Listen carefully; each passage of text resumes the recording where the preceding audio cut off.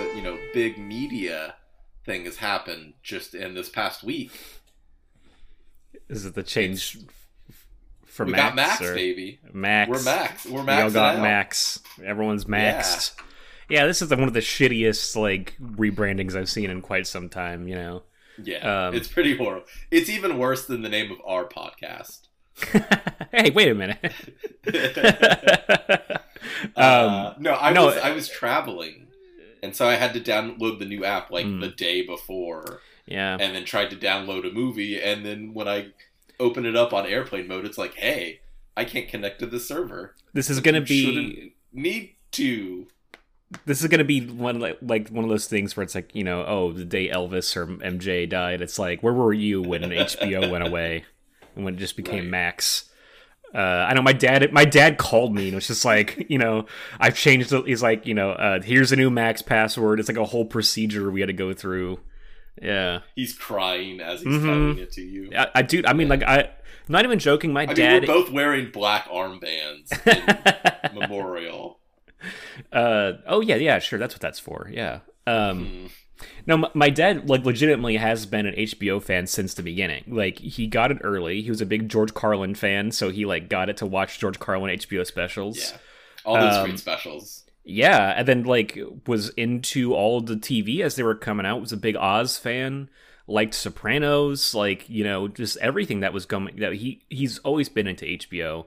And so, it's not that it's still there, technically. It is, yes. But I feel like this is trying to not dilute the HBO brand. Maybe. Because it was all the new... Because the way they were doing it was okay, this is an HBO original. And they'd be like, okay, now this is a Max original. But since it's on HBO Max, it's... All the crappy Max stuff is still bringing it down. I learned recently that... just, sever it. Mm-hmm. I mean, look, that's true. Look, since they changed to HBO Max, they have released some pretty iffy shit. So, I do kind of see this a little bit, where it's like, hey, wait a minute, okay, we want to keep the prestige of HBO from this HBO Max original bullshit we were doing. Yeah. That was kind of separate from the HBO cable stuff, like Succession. That's still HBO. That's Chernobyl, not HBO Last of Us. It's really bizarre. Watchmen. Yeah, it is. The recent HBO, I guess Last of Us is the biggest hit they've had in a long time. But they've really been struggling, I feel like. I guess Game of Thrones just ended poorly. That was the big juggernaut that they had. And House of the Dragons brought them back a little bit. It was good. I enjoyed that one. I need to still watch it. It's a little too sour from Game of Thrones, but I totally understand and do not judge you. I did learn recently via some comedian's Instagram story that found this out, but apparently David Zaslav, who is now the head of all this shit of Warner Discovery or whatever, he apparently lives in Robert Evans's old house. Which is what a mark of success. That's wild. But also, I mean, he's also been out there and been saying hey, the backbone of our industry is still theatrical releases, exclusive theatrical releases. And so it's what do I don't, okay, it's that classic worst guy just made a good point sort of thing. And it's I mean, thank you, but fuck you, you son of a bitch. I can just imagine him giving a tour of the house. It's and this is where Evans snorted coke off of Ally McGraw's tits. This is where he snorted coke off of Diane Lane's tits. This was his bathtub, and this was his coke tub. You'll see that it's the exact same size and depth. Yeah. It was basically a Scrooge McDuck. I was going to the exact same place, except he's diving and swimming through cocaine. Yes, exactly. God, I love that we both arrived at that same spot at the same time. Hey, we should introduce our podcast and ourselves. We should. Okay, so this is a new month. We are getting into June, into the hot summer season, and we are going to be talking about, we start a new theme every month. This month, June, bug. We are talking about all of the creepy crawlies that are out there. We're opening it up because, spiders, snakes, anything that kind of gives you that icky feeling inside. Well, snakes I might protest because that's something different, but that could be its own, I think, category. I agree. I think mini legs is I think a good creepy. way to put it. You said it best with creepy crawlies. That's what we're looking for here. But okay, so I'm gonna jump into there. Like, is a worm a bug? Mm-hmm. And is a snake not just a bigger worm? No, it's not. No, it's not. There's lots of differences there. But a worm crawls through the dirt. I guess a snake slithers. I don't think you would say a worm slithers, right? I think that's a good point. Yes, because it can like burrow and stuff. So, so that's what we're talking about here on the Weekly Podcast Massacre. My name is Michael. I am from Portland, but everyone calls me Murphy. I have a wonderful co-host with me. Hi, this is the part where typically I would say my name is Greg from Los Angeles, but I'm starting something new. We're approaching a big milestone on our podcast. We'll talk about that later. But I just want to get more involved with our themes. And so I'm announcing that my name is no longer Greg Anderson. I am now Grub Andersect. I don't know. Look, I haven't figured out the last part, but call me Grub for the rest of the month, okay? Okay. I'm getting invested in bug horror movies this month to the point of changing my name. Your solidarity. Yes, with the theme. That's what it's all about. Is solidarity. So yes, I am Grub from Los Angeles. I can't think of more bug puns aside from Grub, but you're trying to get into the mindset of the creepy crawlies. Full name, of course, I applaud you for it. Full name, of course, is Grubbery. But you can call me Grub. Yeah. My friends call me Grub. Yeah, exactly. And to start off this month, we're talking about Bug. It's a 2006 film directed by William Friedkin. It is 1 hour 42 minutes. Produced by Lionsgate and Lift Productions. And you had never seen this film before, correct? No, I didn't really know about it. I knew of... my knowledge of Friedkin kind of fell off after, like, Jade. I know he made Jade. It was in the 90s.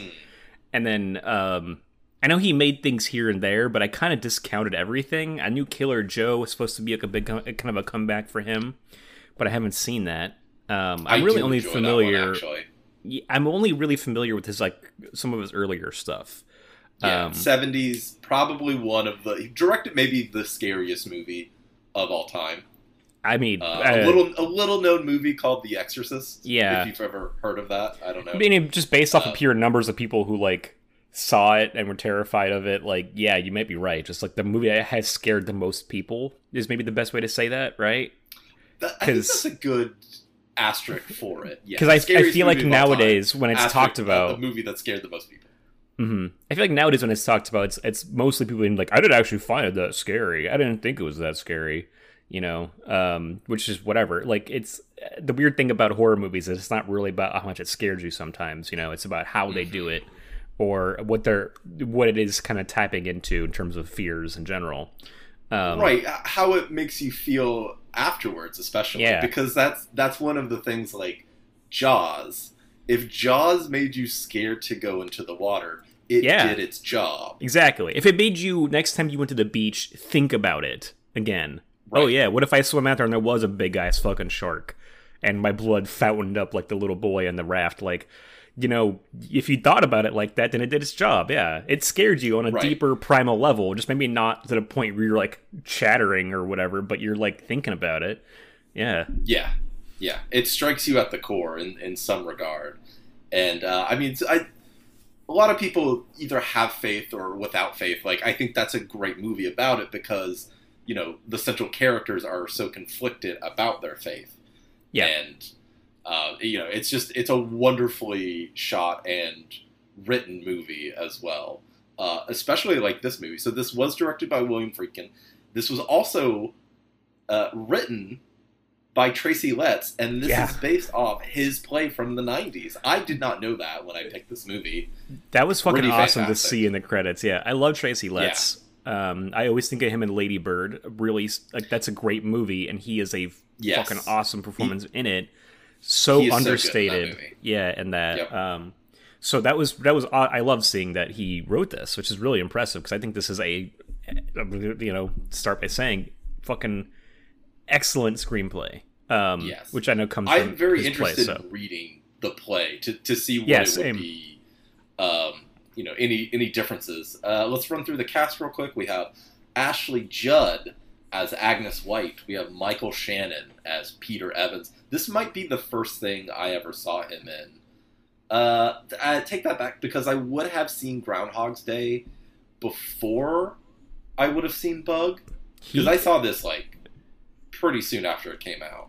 He's in Groundhog's Day? He has a very, very small part in it. He's like at the dance or something.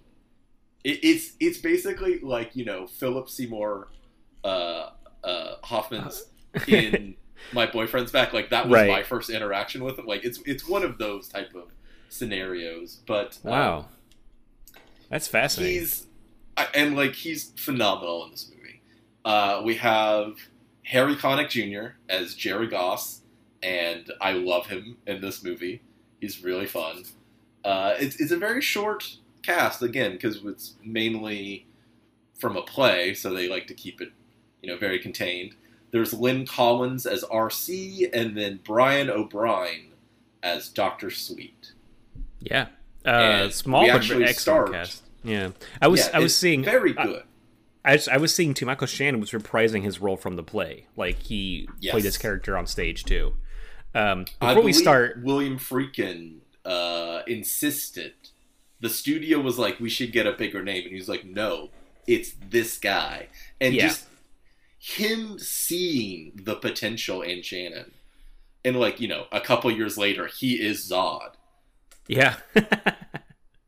What a transition. I know. It's insane, right? I don't think that was the first thing I saw him in, but it wasn't until he was Zod that I really started taking notice of him, sadly. Which I feel bad about, because he's a fucking fantastic actor. I love Michael Shannon. I think he's always excellent, and I've never seen him misstep ever, honestly. I think it was Take Shelter was the first thing that I really noticed him in. Yeah. And that was when I got to Portland, I saw that movie. I haven't seen the entire movie, but recently everybody went all crazy for Austin Butler's Elvis. Deservedly, he's fantastic in it. But Michael Shannon played Elvis in 2016. That is very true. In Elvis and Nixon. Our favorite actor, Mr. Kevin Spacey, is as Nixon. Oh God, that's right. Oh, but I've seen.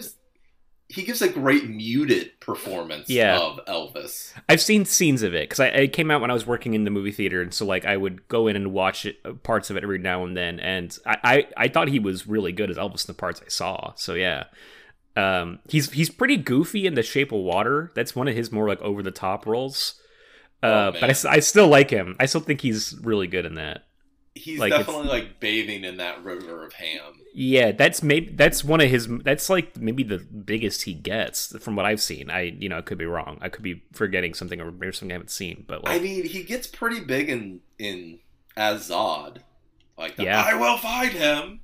That's true. But something about that performance feels more like he's somehow, because I think it's because he comes from he's a stage actor, right? He's a Chicago-based stage actor. Project. Yeah, but he knows how to project in a way that feels grand and operatic, so when he's doing that as Zod, so it doesn't come off as scenery chewing, it comes off as an actor feeling it. I don't know. I love him. I love Michael Shannon. No, I get it, because that is Zod's feelings. Based on a couple of shots from Bug, there's also another reason to love Michael Shannon too, let me tell you.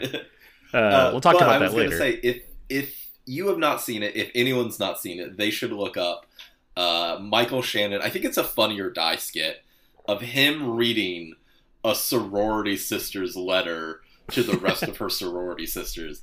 It is the highest of high art I think I've ever seen. It is him just giving these eyes as he is reciting. Man, okay, so that letter, it's fantastic. That's something from this movie that I really noticed is his control over his facial expressions in this. Absolutely unreal. Hey, before we get deeper into Bug, though, we do have to talk about recommendations, just non-horror things that we want to recommend. So, do you want to go ahead? Let me know what you've been watching, doing, seeing. I got a couple, and then I'm going to end on one that's going to segue into the movie. So, I'll go, and then if we can come back, and I can then segue into it. But the big thing that I took in, a couple things I don't want to talk about. This is, I guess, an anti-recommendation, but also a recommendation if you're something of a sadist a little bit, or you're just like interested in like in so bad it's good stuff or whatever. But have you ever seen Tough Guys Don't Dance? No. So it's a movie directed by Norman Mailer, who okay. Yes, I didn't know he directed anything. It's based off a book he wrote.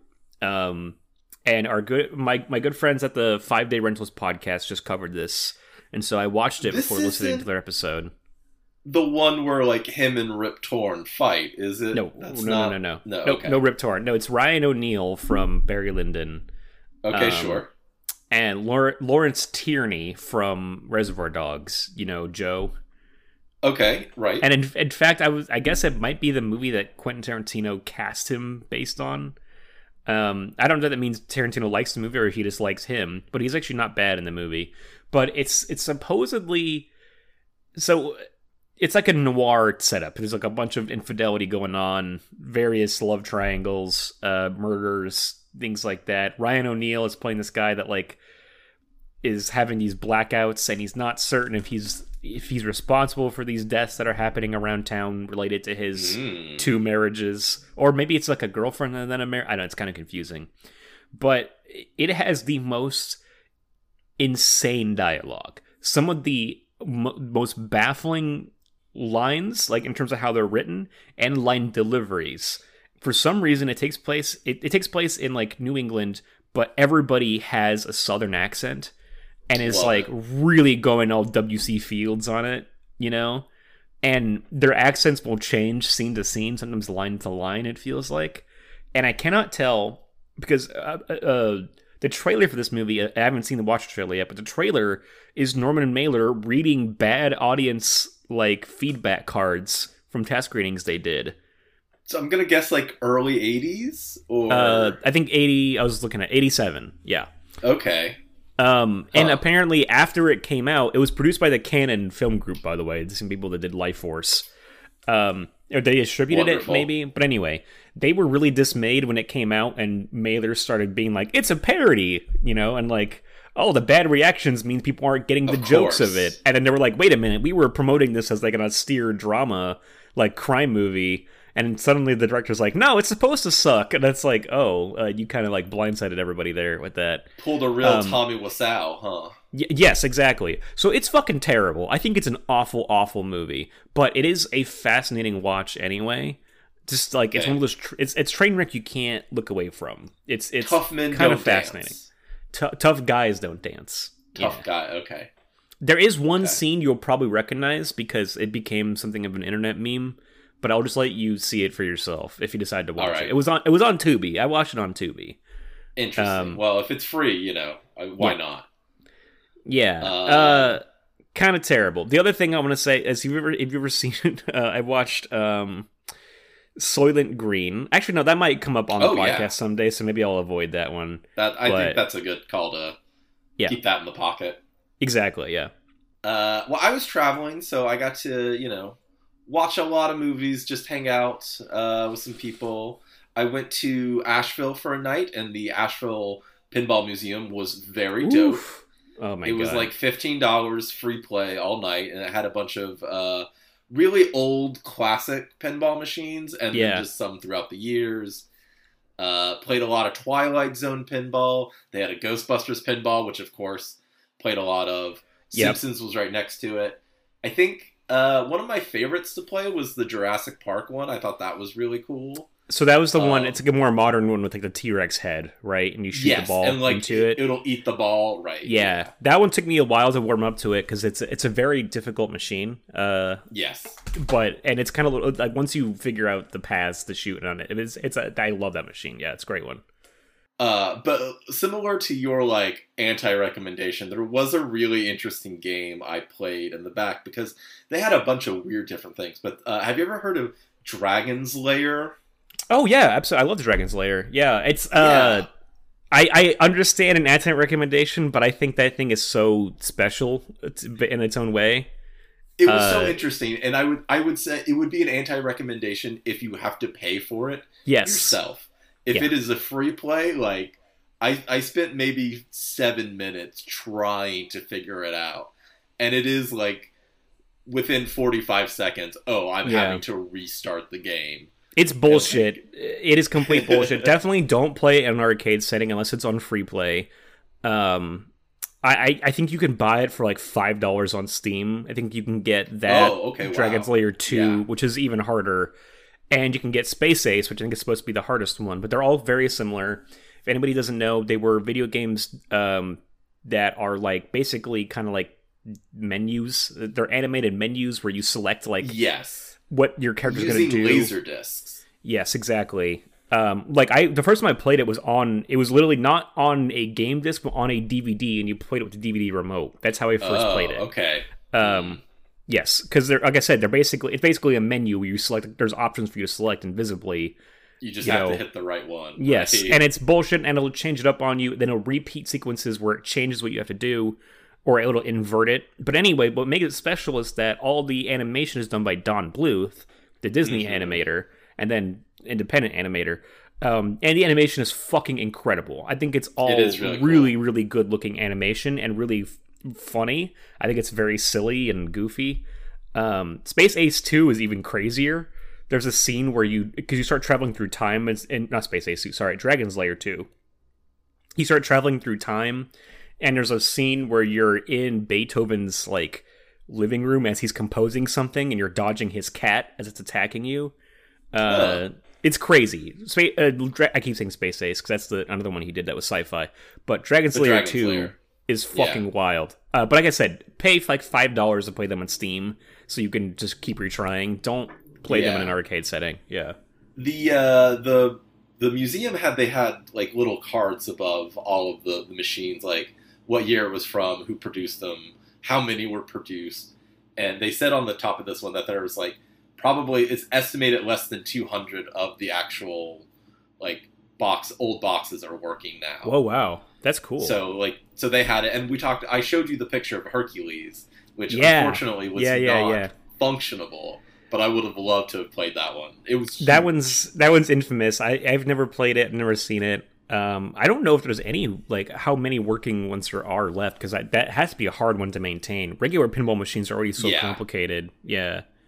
And there was a little sign that they were trying to like I guess make a part to fix it. So that's what it has to come down to. But yeah, that one's so big. That I've been playing Zelda. The balls are fucking. Oh, I've been playing that too. Look, if I started talking about it, about Zelda, like I mean, we would be here all day. So it's great. That's all I'm gonna say. Yeah. So you have one more, and then we got to talk about little creepy crawlies. Yeah, 1.5 technically, but I saw Sorcerer at the New Beverly, and if people don't know about Sorcerer, seek it out immediately. That includes you, Murph, because. You mentioned before we started recording, you haven't seen this, but Sorcerer is another William Friedkin movie from the 70s. Came out in 1977, a week after Star Wars. Completely wiped the floor with Sorcerer. And there's a lot of more history with Star Wars and Friedkin because he apparently had a chance to go in on Star Wars early, kind of like Spielberg and Coppola did, And he refused, and I was like, nope, fuck you. My movie's coming out a week afterwards, and then it completely tanks. Critics hated it. It's a remake of the movie Wages of Fear, which is like a classic, French film. I think it's French. And it, in the years since, it's really taken off as a cult movie, and for great reason. It's a fucking masterpiece. I think it's better than The Exorcist. I think it's better than French Connection, which are later two 70s Friedkin movies I've seen. I still need to see Live and Die in LA, which I know people really love. I have a 4K Blu-ray on pre-order. It's a hard movie to get, so it's getting a release finally, and so I had to buy it immediately. But Sorcerer is absolutely incredible, and it's I think the most tense movie I've ever seen. The way he milks tension out of the scenario is absolutely unreal. And it contains, to me, I think, we just talked about this whole scariness thing and how it's kind of BS sometimes, but, there are shots in Sorcerer that are so terrifying for completely different reasons than anything else in The Exorcist. You know what I mean?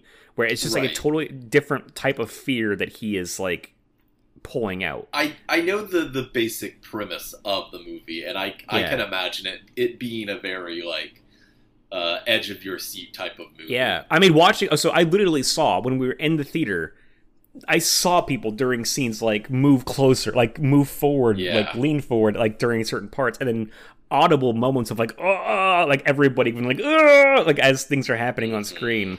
It's so good. Roy Scheider is fucking great in it, and it was a brilliant experience in the theater. So I absolutely recommend Sorcerer. Apparently, I think it was the first movie that Tangerine Dream ever scored too. So we have Friedkin to thank for Tangerine Dream becoming so prevalent. Did they do The Keep? Am I remembering that correct? Yeah.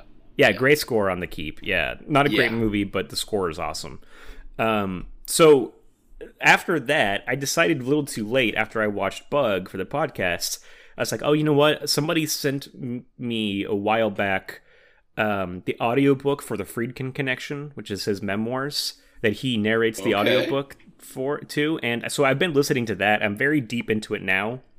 I didn't get to Bug. I don't know if he talks about Bug in this book. I didn't get to it, sadly. But I'm up to the point where he's talking about making the French Connection. And this book is fucking fascinating. Friedkin himself reading it is so great. And, like, he's got this very peculiar accent. I guess it's a Chicago accent, 'cause that's where he's from.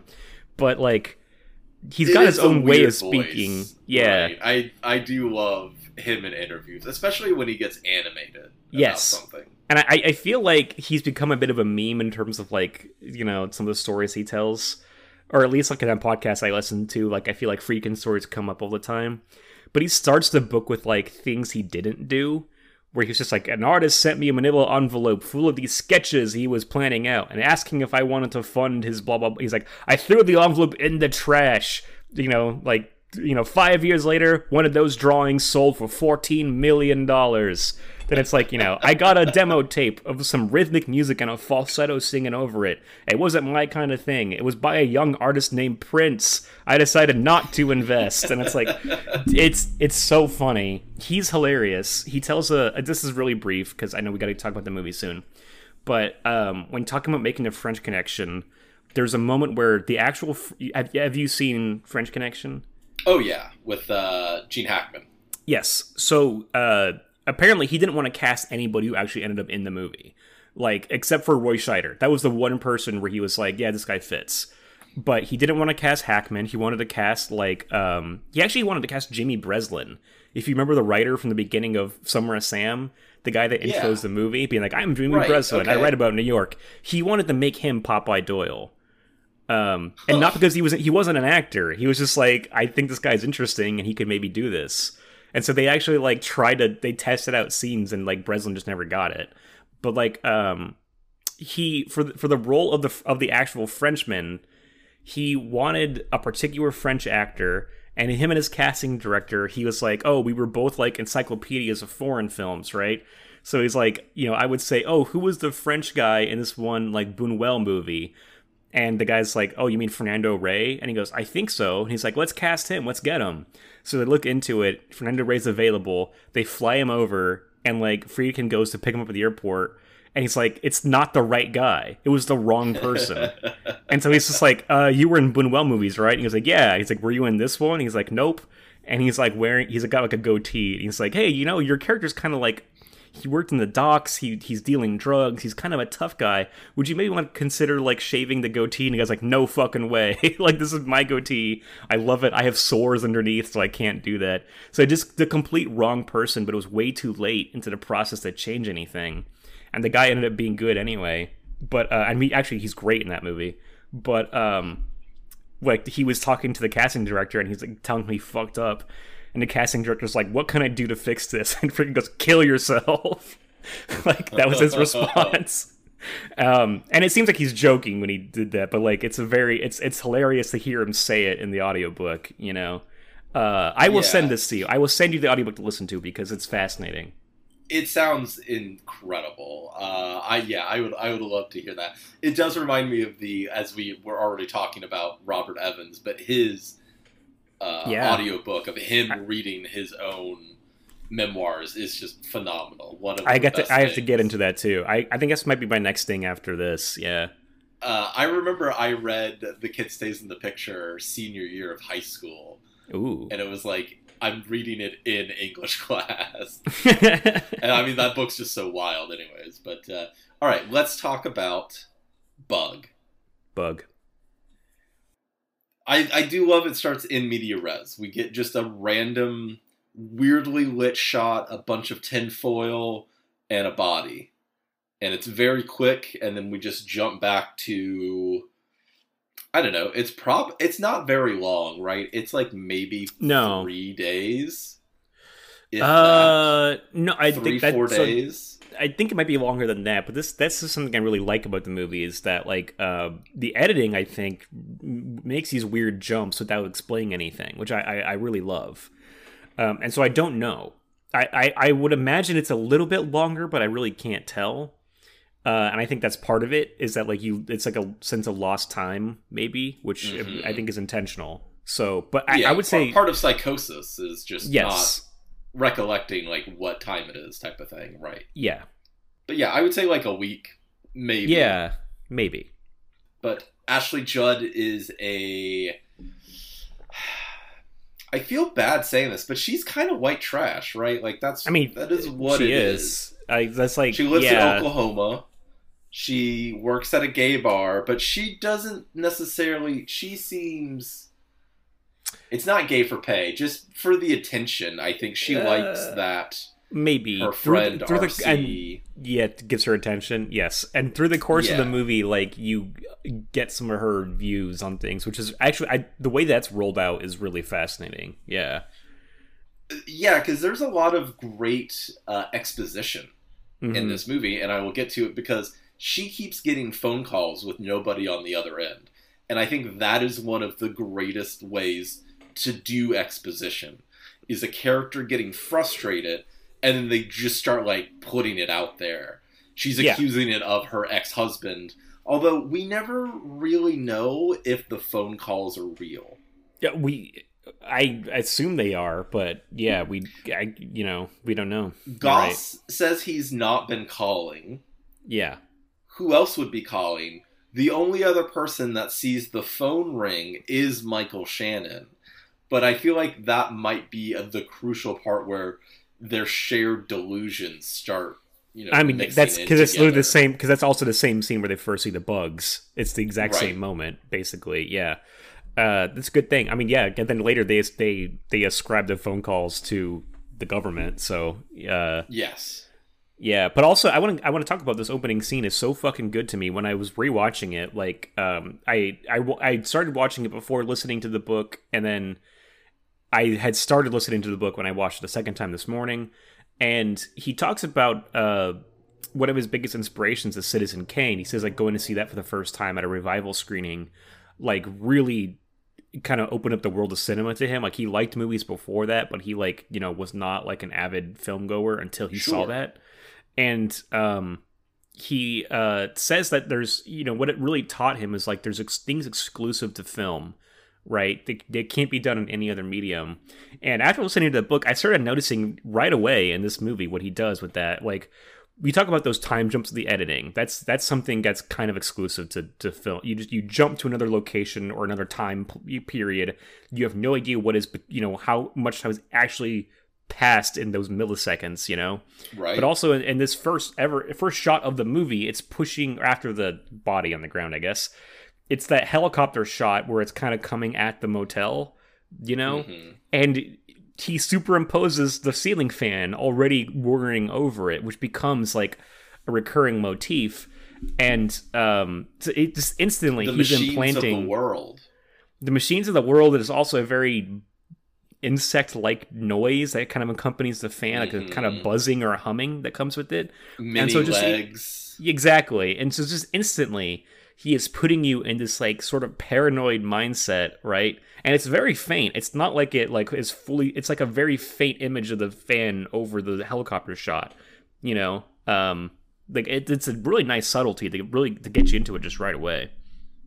It is a beautiful helicopter shot that basically comes right to Ashley Judd in her short shorts, and she lives at Rustic Motel, which is a dump. But it seems like she's got a fully furnished little, motel apartment. I don't know if we said, but it's in Oklahoma, which is even worse than Texas. But she seems to have substance abuse issues as well. She's a big drunk. She smokes a lot of pot, snorts some coke from time to time. And she works at the gay bar, and her friend RC is like, oh, hey, I want to go to this party tonight. You should come, but I'll still go to your place. And hey, I got someone I want you to meet. And that's kind of how this movie starts rolling. They start partying in Ashley Judd's apartment, and she meets Peter, Michael Shannon's character, who I think like the first thing he says in the movie is, I'm not an axe murderer. He says it like 4 times, yeah. Because he's so subdued as he's saying it, and he has to keep repeating himself. Says that she's a very beautiful woman, which I do agree. I had a big crush on Ashley Judd growing up. I mean, she's what drives Al Pacino in Heat to say the famous great ass line, Yeah. Like, yeah, it's Can't about her. blame him. Yeah. It's so yeah, there's just a lot of interesting things going on in this little section too. Like we talked about like her and RC, and we learned that RC's in a custody, her and her partner are in a custody battle for her partner's child. And Ashley Judd says the line, which it could just be the terminology of the time or something, or it could be I think later it kind of reveals her true feelings on homosexuality, but like she says, you couldn't have picked a worse place to be a homo than Oklahoma or something like that, where at the time I was like, I kind of bristled, but I was like, also they're friends, maybe that's just a friend ribbing thing, who knows. But like the way that escalates is so great. I that's one of the really good little like kind of sub stories in this movie is like her their relationship and how it develops, right? But then so like RC is saying, she gets a phone call from her partner at the party. She's got to leave because some guy is harassing her, and like as they're leaving, and I know they're kind of drunk at whatever at this point, but RC and Agnes are very kissy as she's leaving. So what you're saying about her maybe kind of like playing into it for the attention, like I think that's a pretty astute observation. Well, pretty much right after that is her and Peter talking, and he's talking about how he picks up on things, that he's very perceptive. Yeah. And one of the first things when she asks is like, well, I can tell you're lonely. And she's like, well, what are you, Gene Dixon? Which is like an old famous psychic thing. I think that was a really funny thing that he didn't know about. I was Peter in that moment being like, I don't know what the fuck you're talking about. Yeah. Right. Oh, children.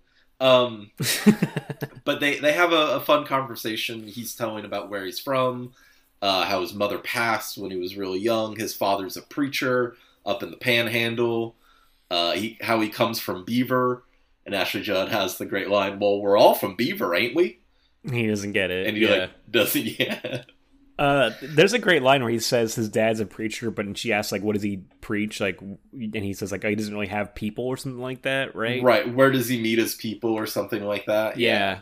Again, and I'm not going to keep going back to the book because I didn't finish it, and so there's it's all just speculation, really.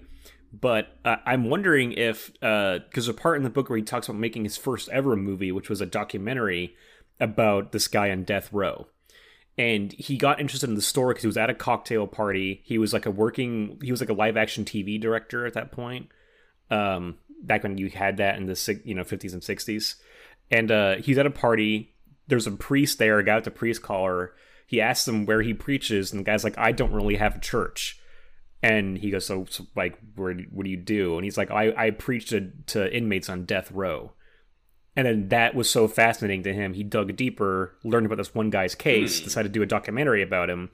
So I know this is based on a play. Maybe that line is in the play, but that just like spoke to me of like, oh, the guy, a preacher without a people sort of thing. you know, which actually, hey, that Very even applies. Maybe that even applies to Michael Shannon as a character. He does get preachy at some point, you know, and he hasn't had anybody to listen to him until Agnes. So, hey, things are clicking right now.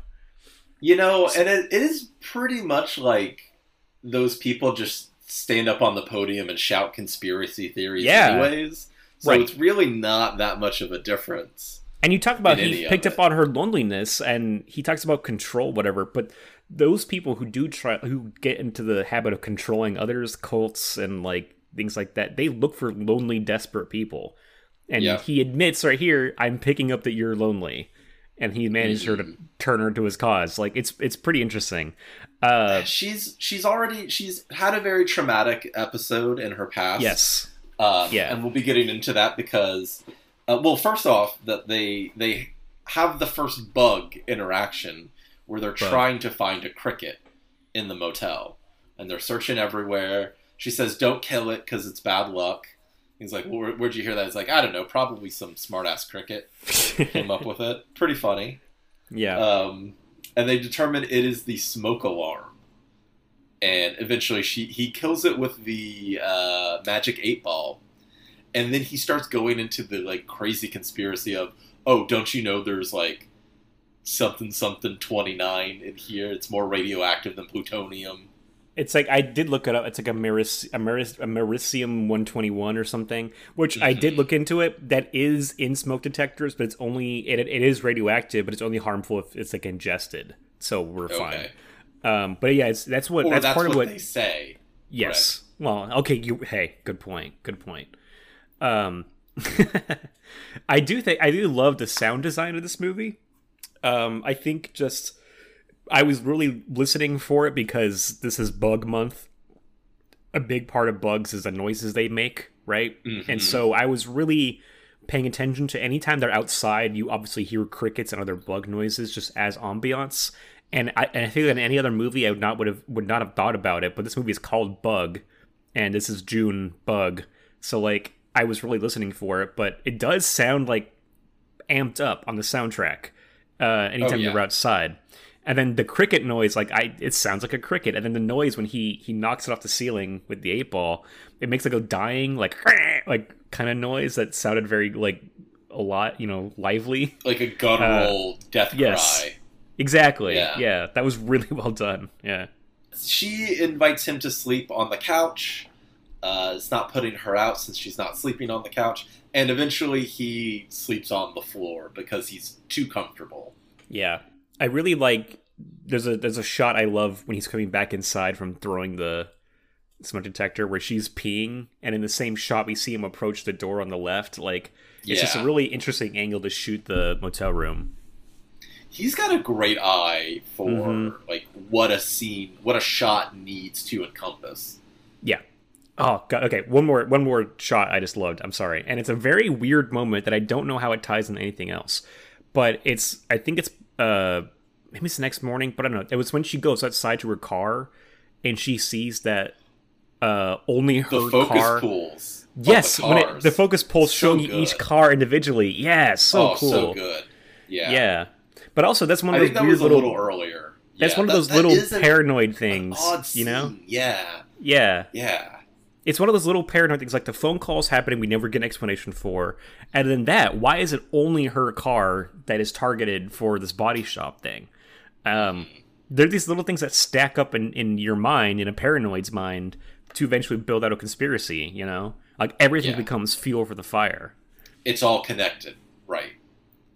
So, they sleep in, and she wakes up in the morning, and someone's in the shower. Oh, she's like, oh, thanks for making coffee. And then we get Mr. Harry Connick Jr.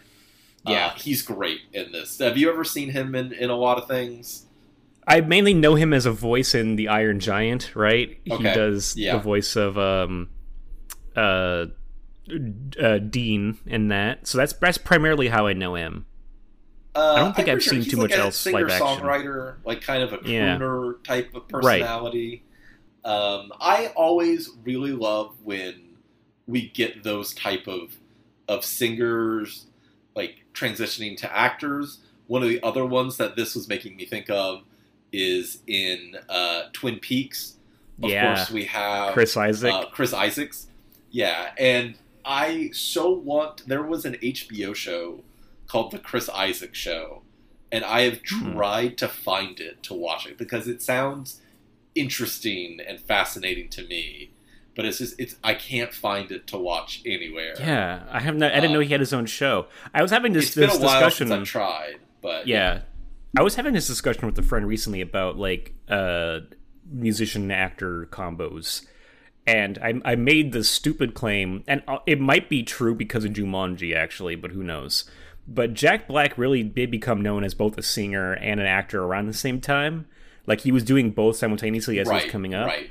I mean, I feel like his music career got bigger as he became a bigger actor, of course. But like, yes. So people were going back to Tenacious D. But because of Jumanji, I am curious if he is one of the most lucrative, you know? Because currently, yeah. But then I started thinking about it more, and there's so many other options. Like, you know, obviously Elvis made a lot of movies back in the day that were big deals. That's true. Yeah. Barbra Streisand did quite a few movies. Right? Streisand, you got right. Yeah.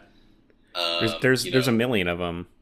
We got what's the name now? Harry Styles now was throwing his hat into the arena. Yeah, Ryan Gosling has released one album. It's not going to be very long until like what's her name? Shake It Off lady. Taylor Swift is going to be like, she's been in movies. She was in Cats. Oh yeah, that's true. Yeah, that's true. I feel like she's been in a couple other things. Gaga's becoming more. Oh yeah, I mean Gaga is a really fascinating actress. Yeah, I actually really did like her in A Star Is Born, but yeah. Joker 2. Well, I haven't seen House of Gucci, and I need to, but I am interested in Joker 2 as much as I was middling on the first one. But yes, Harry Jr. comes in, and he comes in swinging. Literally and metaphorically, because he is such a great, commanding presence. Yeah. And eventually, Agnes keeps saying, like, you should leave, like, I hate you, I don't want you here.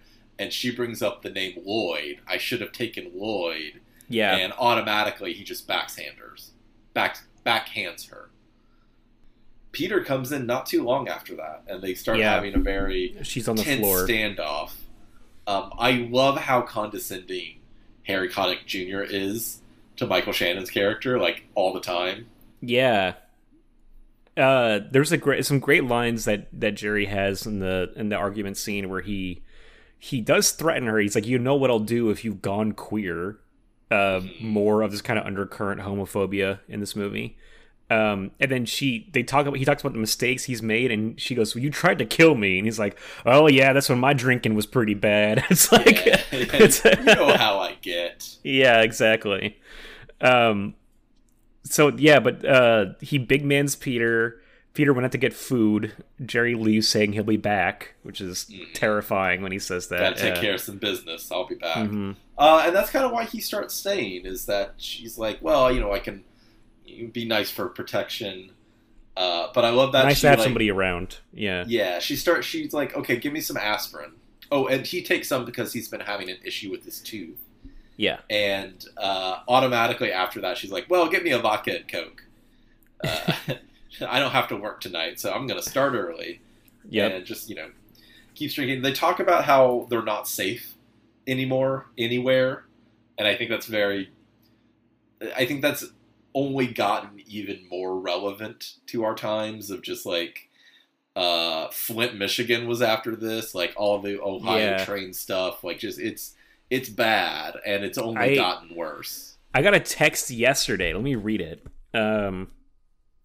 I got like a weird text that says, hi, Gregory. According to the CDC, gun violence is the leading cause of death for children and teens in the United States. So basically just like a text saying like, hey, take action, contact your representatives and things like that to get stuff changed. But like, Jesus, the fact that I'm just getting a random text about children and teens dying to gun violence, you know what I mean? I'm just like, the fuck is going on this day and age? Friedkin has said in so many words that this is really kind of about 9/11 and like the paranoia that event kind of caused. that continued throughout the years. This is 6 years later, and today we're still feeling the fallout of that whole thing. Oh, of course, yeah. And I wonder, because this was like, I think mid or early 90s, so I wonder what Tracy Letts was like original inspiration for. Yeah, exactly. It was written pre that, right? But Friedkin says the movie in particular was drawing upon those ideas. I think he's said that somewhere. Yeah, yeah. But he says he talks about. This is where he talks about the machines, right? Or he's just like, I lay awake at night thinking of the machines. Yeah. This is real spooky. All that stuff. Because he's seemed fairly normal-ish until then. He's actually kind of a comforting presence in the movie, honestly. And once you kind of hear more about him. He's very, sketchy. It seems like he recently escaped from the hospital. I don't think that they released him, but no, he wasn't. Not released. It seems that like the medication is wearing off, and he's becoming more animated and like big as it happens. It's important to mention that the night before she was kind of making like insinuations about, because he says he wants to see her again. She's like, the last thing I need is a man. And he says that women aren't his bag. I need a man like I need a goddamn hole in the head. Yeah. But he says women aren't his bag. And so she's questioning him about being gay himself. And she's a little accusatory with it. But he's like, no, I just don't do that anymore. For any side, whatever. Because, I just don't. And at the moment, I believe him. Like, in the movie, he's kind of shy and he's kind of reserved, a little like... So the fact that he suddenly starts ranting about machines the next morning, I was like, oh, that's a fucking kind of scary turn. Somebody you thought was going to be this like kind of like stalwart of comfort or something is suddenly revealing these issues they have themselves. But she's in a very vulnerable place, right? And so she listens. Is. Yeah. Well, before I think a lot of that, it might be afterwards, but they start talking about Lloyd, which was her child with Harry Connick Jr. And about 10 years ago, when he was 6 years old, he was stolen from a grocery store. Which I don't know when you were growing up, but like that was when I was probably like 7 or 8. I think that was more of a big national kind of news story. Like you would hear that so often of like, children being kidnapped from grocery stores. Yeah, I would hear the stories of like, oh, so-and-so was picked up on their way to school. And like we had all the stuff in school like, hey, about talking to strangers and like, I feel specifically if somebody approaches grocery stores is the one that I'm talking about. I don't know if I had that one specifically. I've had moments of getting lost in stores, like separated from my parents and getting lost, that are very terrifying even as a child, But I feel like that is a hard place to have one of those traumatic events, is because you're always going to have to be going to a grocery store. Yes. That is just a fundamental thing we all do. Thankfully now, like, Postmates or whatever, like, you could avoid it, technically, but that is a... It sounds like you still have some... It sounds like you have some grocery store trauma or something. Every time I go past, the produce section, I get very antsy. A chill down your spine, yeah. But he offers to protect her and stay. And that's when he decides, like, well, if I was ever going to be with a woman, it'd be you. This part is pretty crazy. Basically just goes, come here, boy. No, she starts... He says that he's like I couldn't go to bed with you, and then she's like she puts her head on and like sobs for like 3 seconds, and then stands up, still has tears on her face, and she goes, "Come here, boy." And I'm like, whoa, that is like there is something really wild about. She needs how attention, that all plays out. And that's what it comes down to. It is a great sex scene. I feel like it is up there with like Don't Look Now caliber of like very, very realistic. You do see Michael Shannon sucking on a nipple. Lots of sweating. Yeah. Yeah. Great. There's even certain parts of it where they look like they're outside. Yeah. I kind of noticed that too. When they kiss, you really see like saliva between them together, which is a detail whenever I notice that in a movie, I'm like, oh, they really like went the extra mile there, with that. But yes, the editing, go for it. Great editing ends on a praying mantis's face. just like a very big close up of it. You see a bug hatching out of a cocoon or something.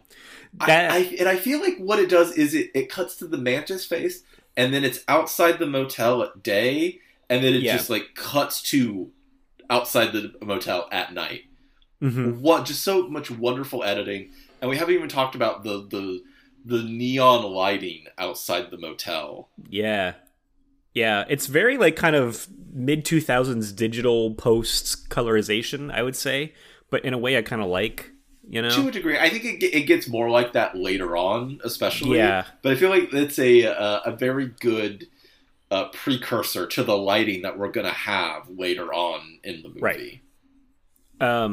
I think editing in general is just one of Friedkin's like really strong suits. When you watch Sorcerer, just you notice how hard the cuts are, and that's something he likes to do. Is just like.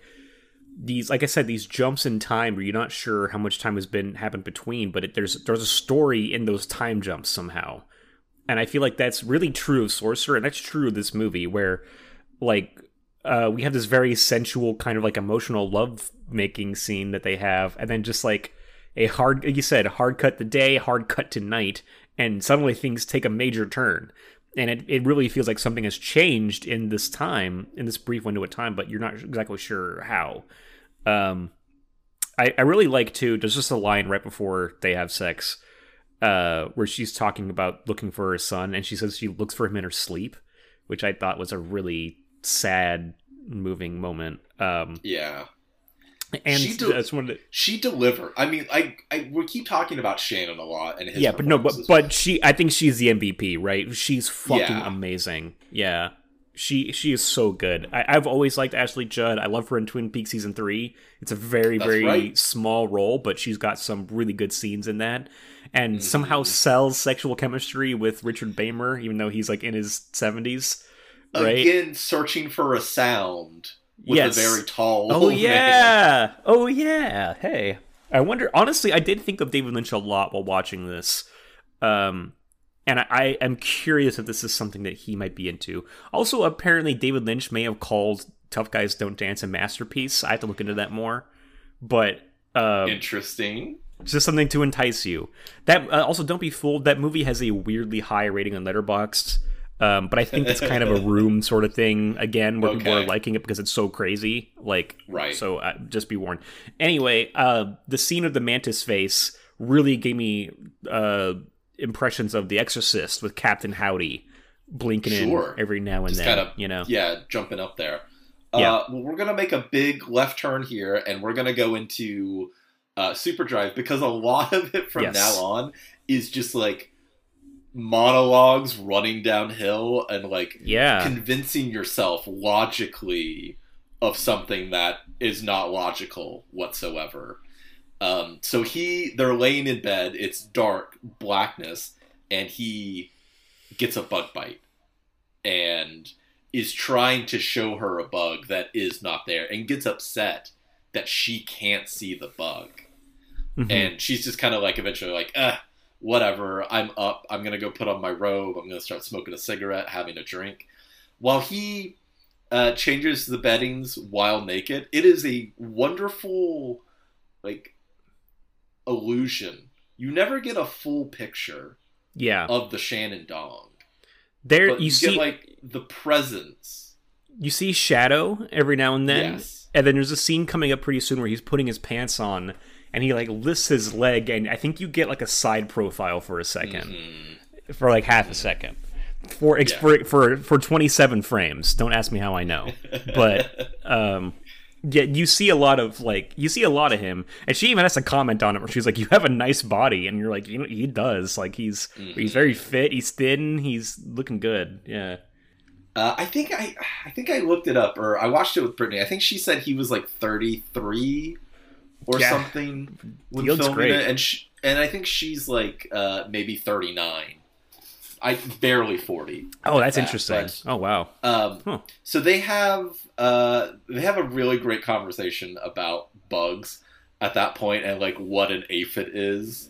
And it's like a louse. Oh, you mean like a bed bug? No, a bed bug's a bed bug. This is really funny. Like a termite? No, that's a trip.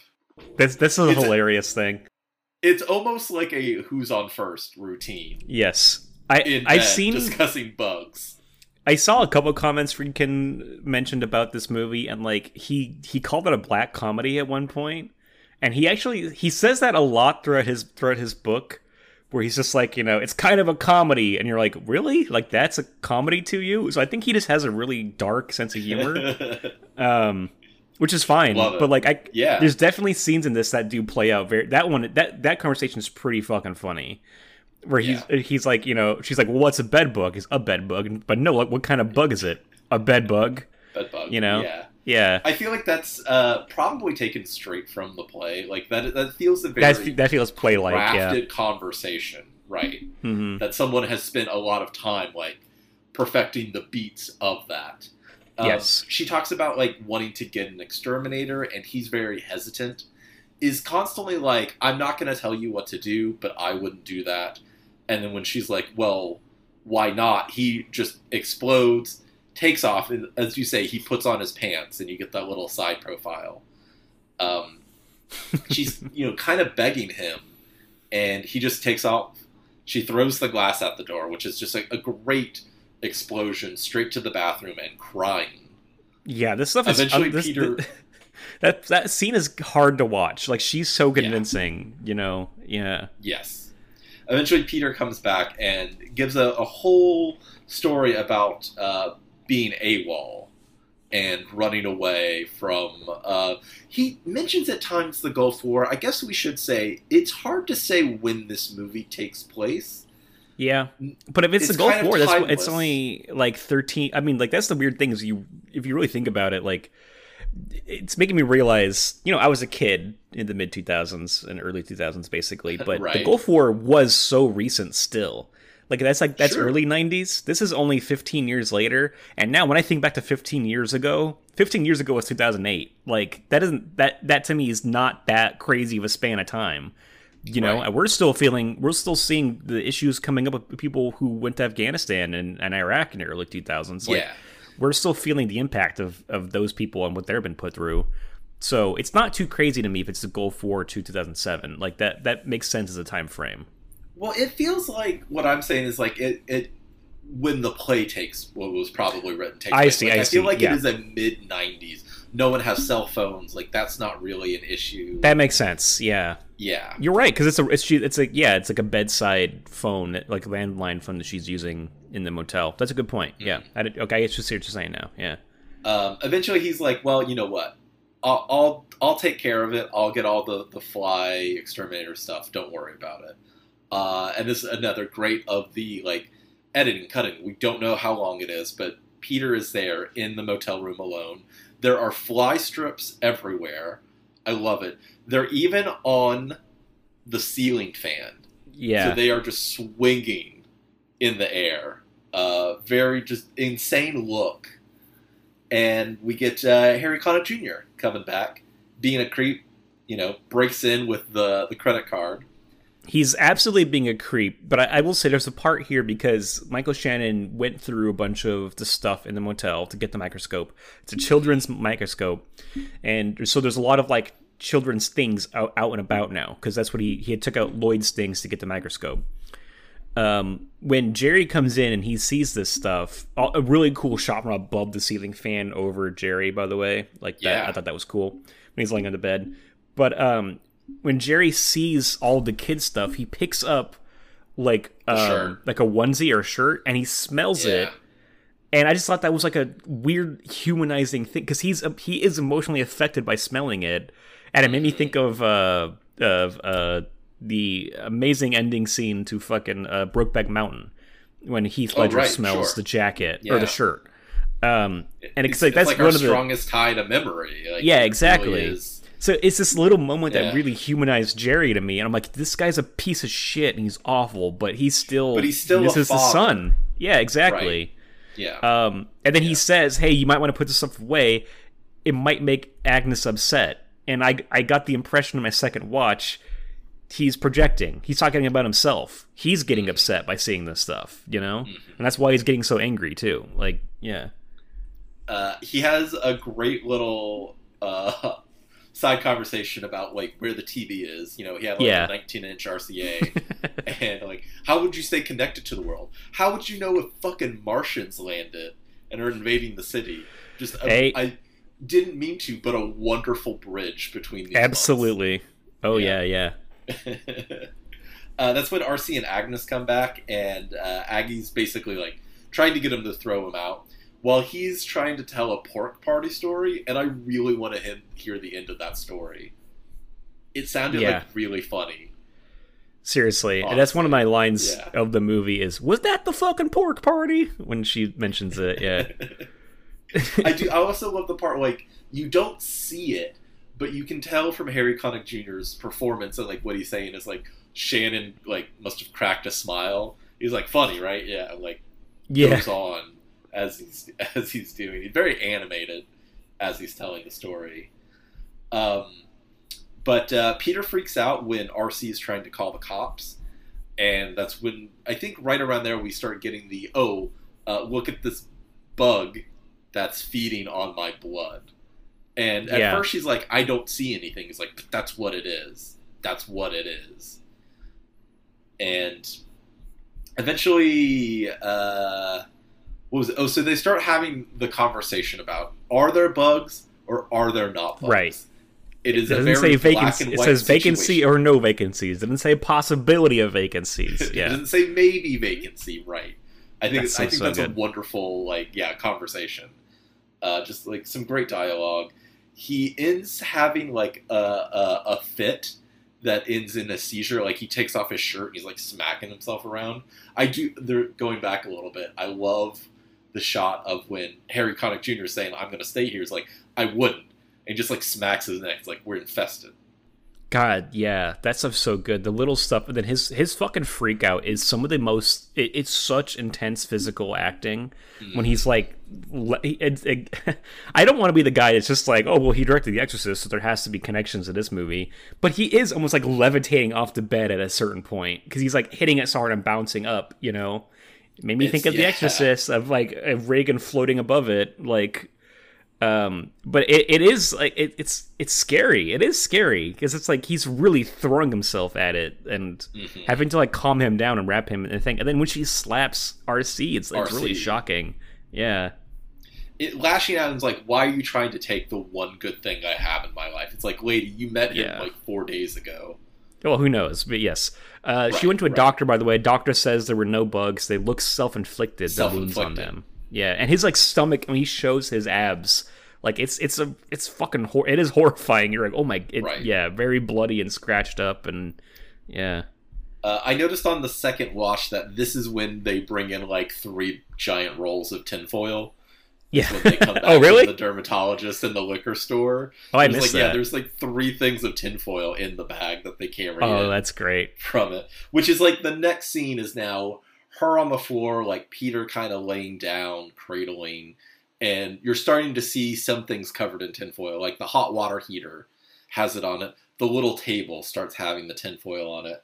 But I love she's just kind of talking, and she has this wonderful monologue talking about how she hasn't known him that long, but all we do is talk about bugs. I guess I'd rather talk to you about bugs than nothing to nobody. Yeah, just Jesus Christ, that line. Yeah. Heartbreaking. Just very emotional, where you see how anything could have come into her life and overwhelmed it. She just needed something to latch onto, that she was just kind of in the ocean, just kind of going back and forth, just looking for land almost. It's a tragic story that we're getting to. And we don't even technically know, we should get into it really. Are there bugs? Are there really bugs? Is it all delusional? Yeah, absolutely, it's all delusional. Yeah, and that's the thing. I was reading a contemporary review. I don't remember if it was from Roger Ebert or maybe it was a Letterboxd review I read. I don't know. Somebody was saying they were faulting the movie because it's oh, but you never actually believe them for a second. But that to me is I don't think this movie's trying to get you to believe what they're believing. I think it's really just trying to show you the sadness and the tragedy of these two lonely people, finding a commonality in delusion, you know? Mm-hmm. It's not meant to convince the audience. It's just meant to portray the sad lives of these people, you know? And how paranoia takes effect. It's not trying to convince you. And like if it was like for a moment where, oh, am I questioning, are there actual bugs and things like that? I want to, maybe gimmicky is not the right word, but that feels like it would be playing into like I don't know. To me, it's sadder. The antithesis of the theme of it. Yeah. It's sadder, but we don't believe them for a second. We just think they're two delusional people that have found each other. And you see the sadness, and like it could have been good between them if they had gotten a handle on this, maybe. But like, yeah, if those crazy kids had gotten into couples therapy or something, Right, exactly. I was on my first watch looking out for like the clues, like, oh, we're gonna see an actual bug in the apartment, but you never do. And I think that's the key. So there is the idea that like the world is different than what they're seeing, right? Because we had earlier when they hug after I forget when it is exactly, but when they hug it's after he tells her his backstory, I think. And then they're hugging, and then the helicopter sounds start going crazy, and the room starts shaking. Yes. So we are seeing things that aren't actually happening in the movie. Even then, we still never see a bug. We as an audience never make that leap to seeing bugs either, aside from the little like stock footage inserts he does of like bugs or the praying mantis. That's the only time we ever see insects in the movie. Because even when he like picks the aphid and he's trying to show it, it's like yes, we never see it. It's so tiny, small. And it takes her a while to see it. Yeah, before she admits to seeing it. Right. This is where they started having the conversation about where the bugs are coming from. He's thinking it's from him. It was the government experience, that there's egg sacs within him. So that's when he decides to do a little bit of home dental work. Dude, fuck this. This scene is fucking ridiculous. Insane. Yeah. So insane. So much blood. And then after he finally pulls it, like cracking the tooth and putting it under the microscope, his reaction after he sees it is like, dude, this is the part where I was talking about his facial expressions. Like, it's incredible. Yeah. Right after this, after Judd gives a wonderful delivery of the line, millions, and then it is those cut inserts of like maggots or like lots of bugs and things. So insane. Then we cut to the room is covered in tinfoil, top to bottom. I noticed this on the second viewing. The paintings are not covered. Oh, interesting. So like as you're going across the wall, you still have those landscape paintings that she brought up in the beginning when he comes in, like that she hated them when she first moved in, was going to take him down, and then just never did, got to the point where she likes them. So I love in any movie, it's a movie trope that I think is not talked about a lot, but it does happen in a lot of different genres across cinema, but any movie where two characters or multiple characters, whatever, stop down and analyze a piece of art, that's always the movie being meta about itself or revealing something about the deeper themes of the movie to you. And so in this case, what's going on is that it's like a seaside like town, right? So we're looking at some docks, some empty streets, and there's a house with some lights on or something like that. And she's talking about, I was going to take it down as soon as I got in here, but then I decided I kind of liked it. And he says, there's things hidden in this picture. There's people and things. You just have to look close enough and you start seeing them, right? So it kind of ties into his line before, I pick up on things, right? Higher perception, right? But this is higher perception and that paranoia of, like, there's nothing in the painting, but he alone can see these things and people in it, make connections and draw things out of it that aren't there, And that's the movie telling you what it's about. With art, to a degree. That's what I do every week on this podcast. You kidding me? Absolutely. So I just think that's a brilliant little scene of telling you exactly what the themes are, of noticing things in the world that aren't actually there. Yeah. I think that's great. I don't think I'm ever going to watch that museum scene in Ferris Bueller's Day Off quite the same way now. I have to go back and watch it. I haven't seen that movie in so long. Like, it'd be interesting to go back and think about it like that. Think about that. Well, I just like where Cameron's looking at the dot painting. Yeah. As you're talking about that, that's all I'm thinking about. Yeah. Even like Dress to Kill is that great scene in the museum where there's no dialogue of the characters appreciating art, but if you just look at the art they're looking at, that art itself is a comment on what's going on in the movie. It's sexual and primal, like the art they're looking at. It's like when a screenwriter or director, whoever, includes scenes like this in a movie, they are the most important scenes often, you know? I mean, even Vertigo, which that scene in Dress to Kill is based on. That's another one. Yeah, I was thinking of Carlotta, yeah. Yes, exactly. Yeah. It's always important. This is where we get introduced to Dr. Sweet, and he's at the door. He's saying, "Oh, I'd like to help Peter. I think he's here. All right, well, I'll come back. Thanks a lot." And Dr. Sweet and Goss, Harry Connick Jr.'s character, just break in. And eventually Dr. Sweet's like, "Okay, give me a couple minutes. Let me try to talk to her." And is reasoning with her while she is flying off the deep end, really getting into the bug conversation. Talks about how the bugs are the transmitter, or that's why they have all the tinfoil. She is like in such a feral mode, even when she's going to answer the door, the way she's creeping through the apartment, and then like her sort of powerlessness as like a Dr. scared Sweet is animal talking to her. Very frantic. Yes, and it's even the fact that, like, we talk about, you know, how she gets convinced by Peter of all that's going on with the bugs. You see her starting to erode as Sweet talks to her. She's just in such a vulnerable place, and anybody that is talking to her for an extended period of time and telling her what she wants to hear, she's going to start believing them, you know? It is exactly how they describe Donald Trump in the White House. And whoever talked to him the last would be the one that, like, had the point of conversation.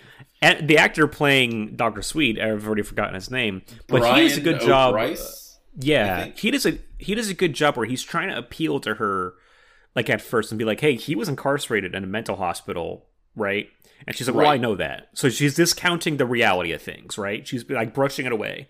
So then you notice the shift in his personality when he decides, I have to play to the delusion, right? Like, I have to, like, change up my strategy here. And it starts with, well, so here's the thing. I always thought that little pipe was like cocaine. It is just a mini weed, bong. Right? Yeah, because it is an odd thing. I do love how he points to is like, how often do you hit that? She's like, as often as like goddamn like.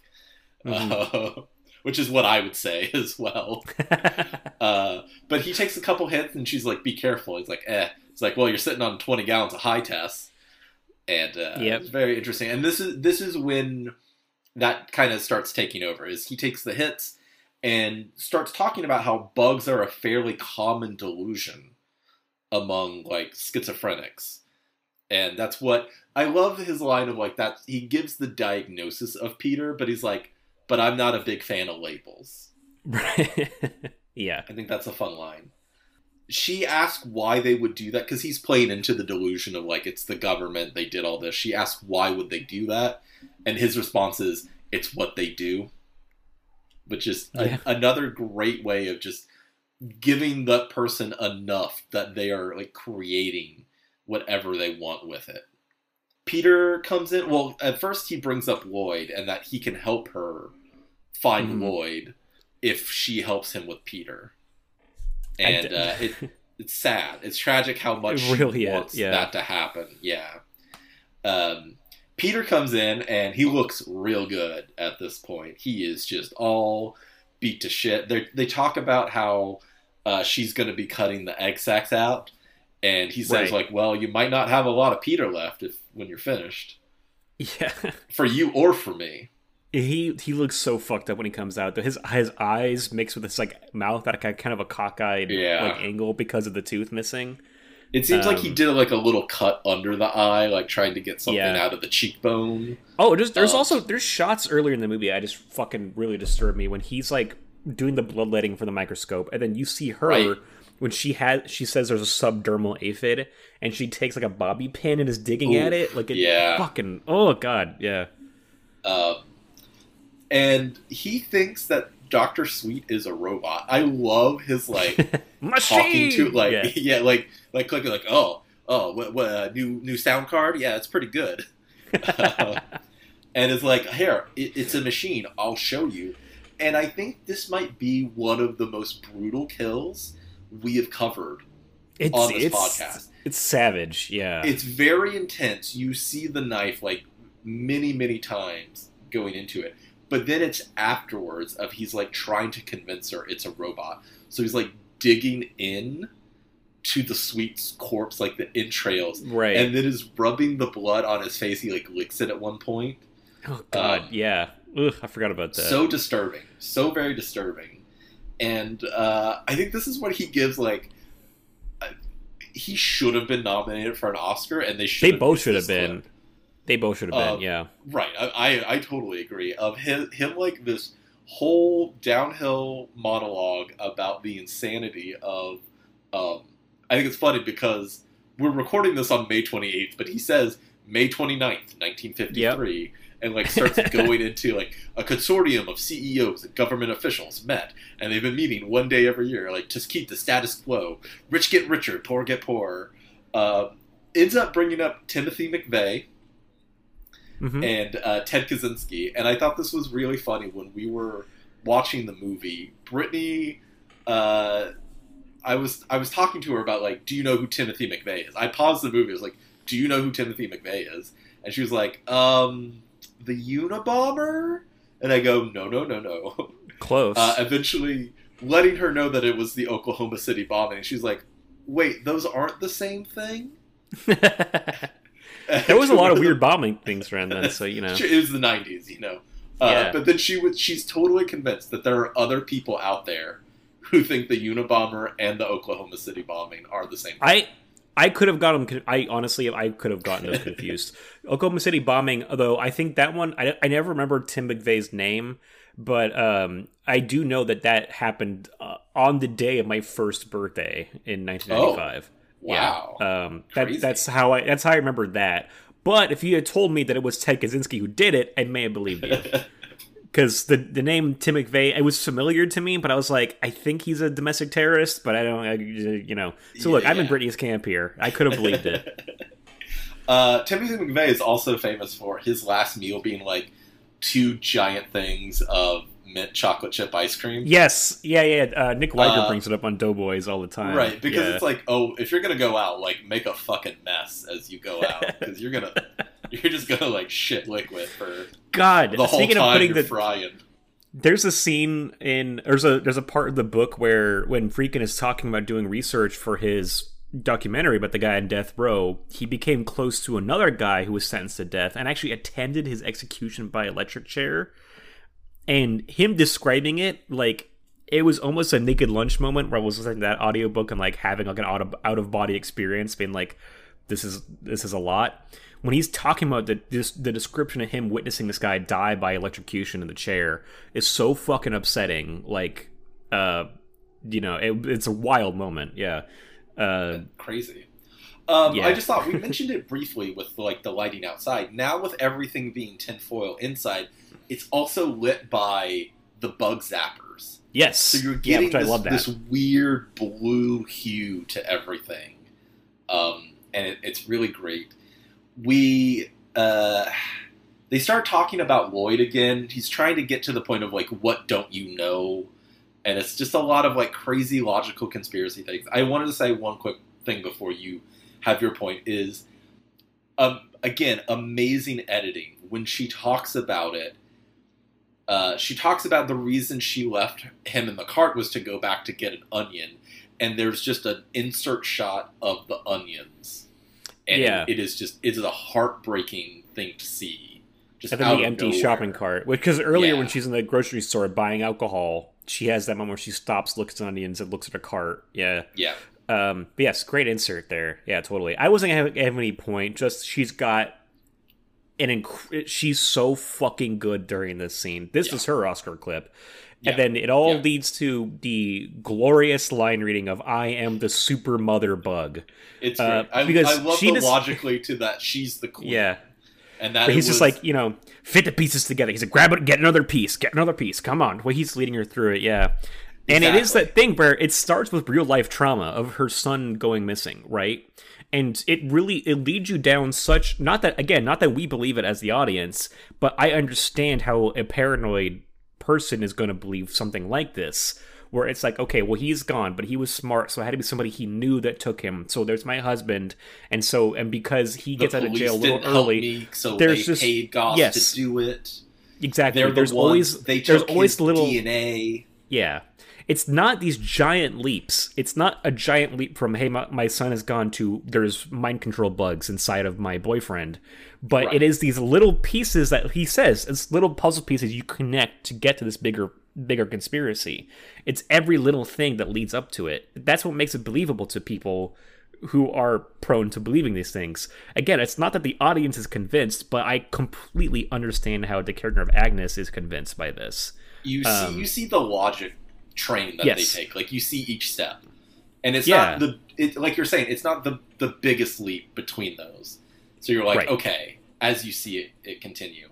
I love that line. I am the super mother bug. Right, because eventually they decide that there is a drone and there's a queen, and that the drone is inside of Peter, and when they had sex, the queen inside of Agnes gave birth to the bugs, which is why they didn't start discovering them until after they had sex. Yeah.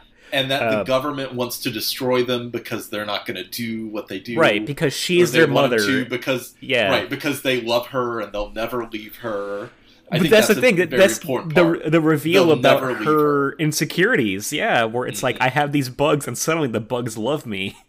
Right, and then this is where we kind of bring full circle her weird homophobia too, because she's like, well, RC is in on it because the government would never give a baby to a couple of queers. This thing's what she says. When I'm like, oh my god, like, it's such a, it's like, again, that thing has been in her all along. It's the paranoia that brings it out, though, that really, like, enforces it. And I think that's something that, like, that's why you have these conspiracy theorists who become kind of crazy anti-Semites, too, or they get revealed as crazy anti-Semites. It's kind of like, I've heard somewhere in a podcast, but, like, there's just a startling number of these conspiracy theories. Like, even Ancient Aliens gets into anti-Semitism eventually. Oh, sure. You know what I mean? Like, all of it somehow leads back to, like, Nazis. Because it has to be, like, there's prejudice within it. Like, that's the conspiracy of, like, there's a good reason for me to be prejudiced. Exactly. Yeah. And so that's what it gets to homophobia for her, where it's like, well, she's gay, and that's why she would turn against me, kind of a thing. Yeah. It's because they can. I thought it was really fascinating, and it's not harped on too much, but you just see the harshness of her language evolve as she talks about RC. But I thought that was really fascinating subplot. This is the point where Pizza Harris knocks on the door for a pizza with everything. It doesn't make a lot of sense. What I imagine is when Dr. Sweet told Harry Connick Jr. to go outside, he said, well, I guess I'm going to be here a while.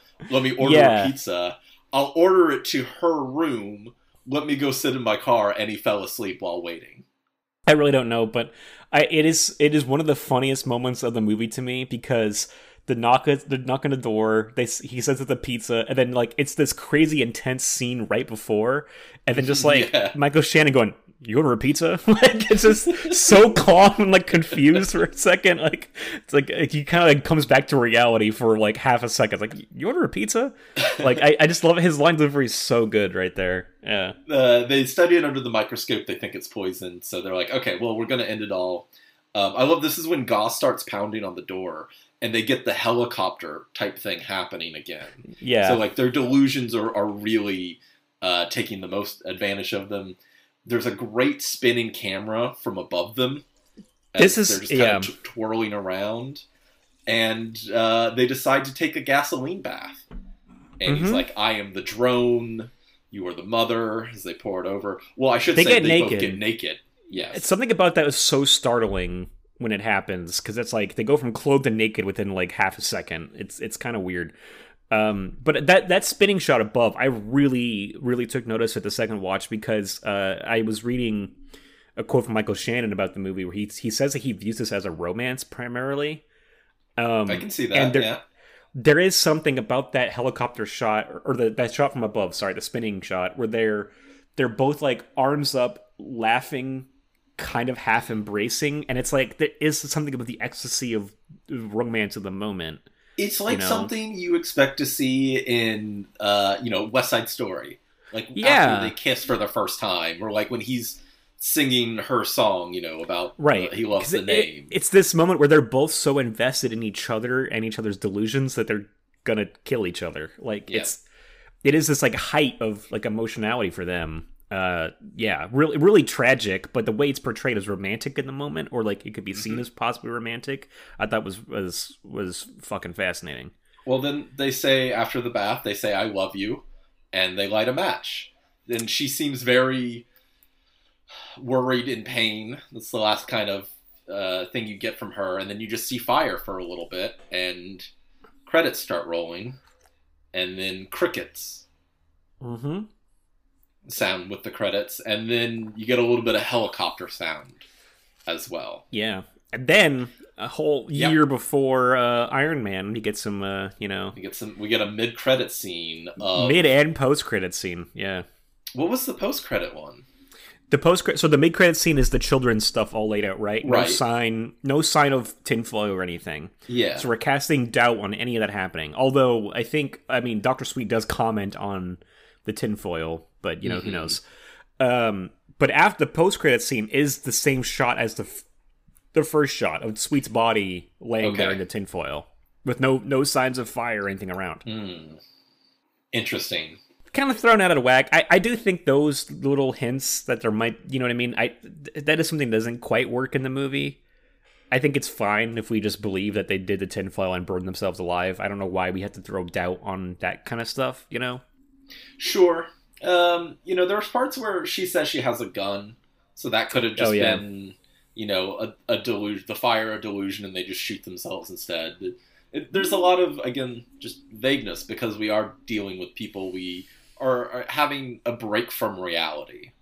So, let's give some final thoughts and rate this. What do we want to rate it out of aphids?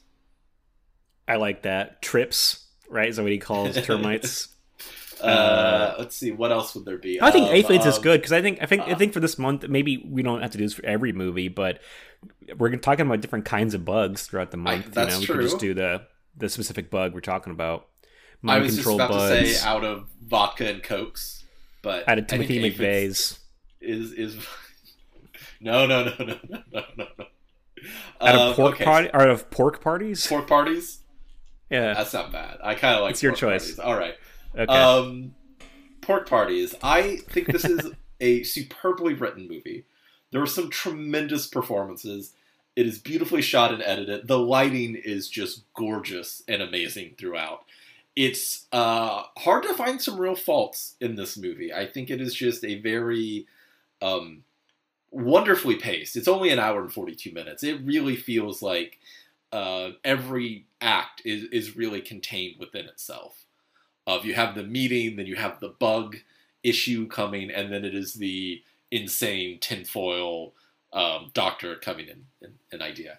It is just a testament of some really old school movie making and amping up tension, being able to like pick the right shots, the right music, and being able to convince you of things, just like Peter is doing with Agnes.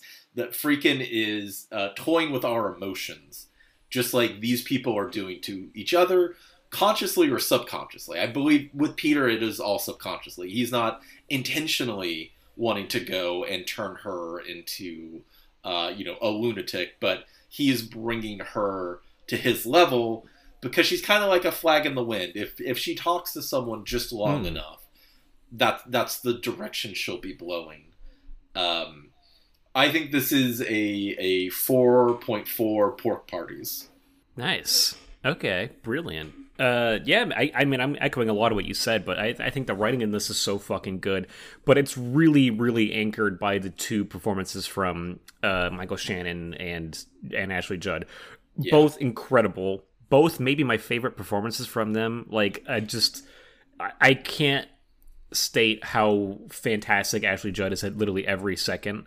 Even if she's just sitting there listening to Peter rant, she's still doing so much to convince you. And it's even more impressive because I was reading that apparently Friedkin tried to just do one take for a lot of these. where he would just do one take and be like, all right, moving on, and they would have to be like, wow, no, please let us do a second take. Please let us do at least one more. So it seems like it was done in minimal takes, shot very quickly. The set was built inside of a high school gymnasium. And so, like, it's just, like, the fact that you're managing to pull out these performances and this kind of movie out of those, like, really simple conditions, and it really shows you the powerful directing hand of William Friedkin in this, who had, I think, really fallen off at this point until this came out. And this was maybe a little ignored at the time, but I think it got pretty good reviews. And I just, looking back on it now, I'm like, fuck, this is, like, something really special. And I think it's I just want to compliment you, because this is a really good pick for bug horror, because it's not exactly what you think of. You think of bugs attacking people. You think of, like, radioactivity. That's what I thought they were kind of going for a second when he mentioned the radioactive material. Of bugs, even if they aren't there, is right. very scary. The multiple entendres of the word bugs, where a bug is a virus. They talk about something spreading like a virus. A bug as like an eliciting bug. They talk about the bugs being transmitters in this, right? And the machines, like a mechanical, like a listening device or something. There's so much you could interpolate from that. Like, I just think I loved this movie. I thought it was absolutely brilliant. I think it does get at something really fascinating about human psychology. This idea of paranoia, and again, building this puzzle that only you can really see, and that idea of like, oh, only I can pick out what's actually going on in this image, and just extrapolating that into like conspiracy, paranoia, and all this stuff. I loved it. I think I'm gonna go 4 point. I just to be a little different. 4.5 pork parties. I can see the black comedy angle that Friedkin was going for too. Oh yeah, I totally on top of being just like a romantic tragedy. Like, there's a lot going on here. I thought it just worked so well. So I loved it. Big fan of this movie now. Well, I'm glad. Well, Grub, we have a very special occasion for next week. It will actually be our 100th episode, proper episode. We did the intro and the horror draft cross. Like, we're not really counting that. That's a spin-off episode. We've covered 99 movies, and we're going to talk about them next week. We're going to have a little fun ceremony just to celebrate the over 2 years that we've been, doing this little... Coming up on 2 years, Yeah, just a little celebration of the podcast and the milestone that we're hitting. It's going to be very excited to do that. We're going to be doing, just to give a little hint, top 5 movies that that the other has brought to us, and then bottom 5 movies with a little fun, some fun stuff in between. So yes, just that we're going to be discussing our past picks and what they mean to us, because this podcast has meant a lot to me over the past 2 years. So me as well. Yeah, but I do want to give a hint for the week after, though, because I'm excited about it. Give a quick hint. I think that's a good way to keep it. Yeah, spicy. There's gonna be actual bugs in the next movie. God, damn it! I hope they were all gonna be metaphorical bugs. Ugh. No. You're gonna be real bugs. I don't know if I'm gonna say the title just yet, but. Well, thank you all for listening. Please remember to always rate, review, subscribe anywhere you get this podcast. We have email, weeklypodcastmassacre@gmail.com, both Twitter and Instagram, @weeklymassacre. Hit us up on Letterboxd as well, because you are G. Anderson19, I am Murph Turf. So please let us know if you've ever had a traumatic event in a grocery store, if you know a good dermatologist, if you are the super mother bug. Yeah. Please let us know. I would love to get in touch with you. If you know when and where we can hit up a pork party, please tell us. Yeah, that's great. But until next time, we're all from Beaver, ain't we? May the 29th, 1954, consortium of bankers, industrialists, CEOs, and politicians held a series of meetings over 3 days at the Bilderberg Hotel in Oosterberg, Holland. They drew up a plan to maintain the status quo. That's as far as I'm going. You're foaming at the mouth. Bye, everybody. As you're saying. Yeah. Bye. See you guys.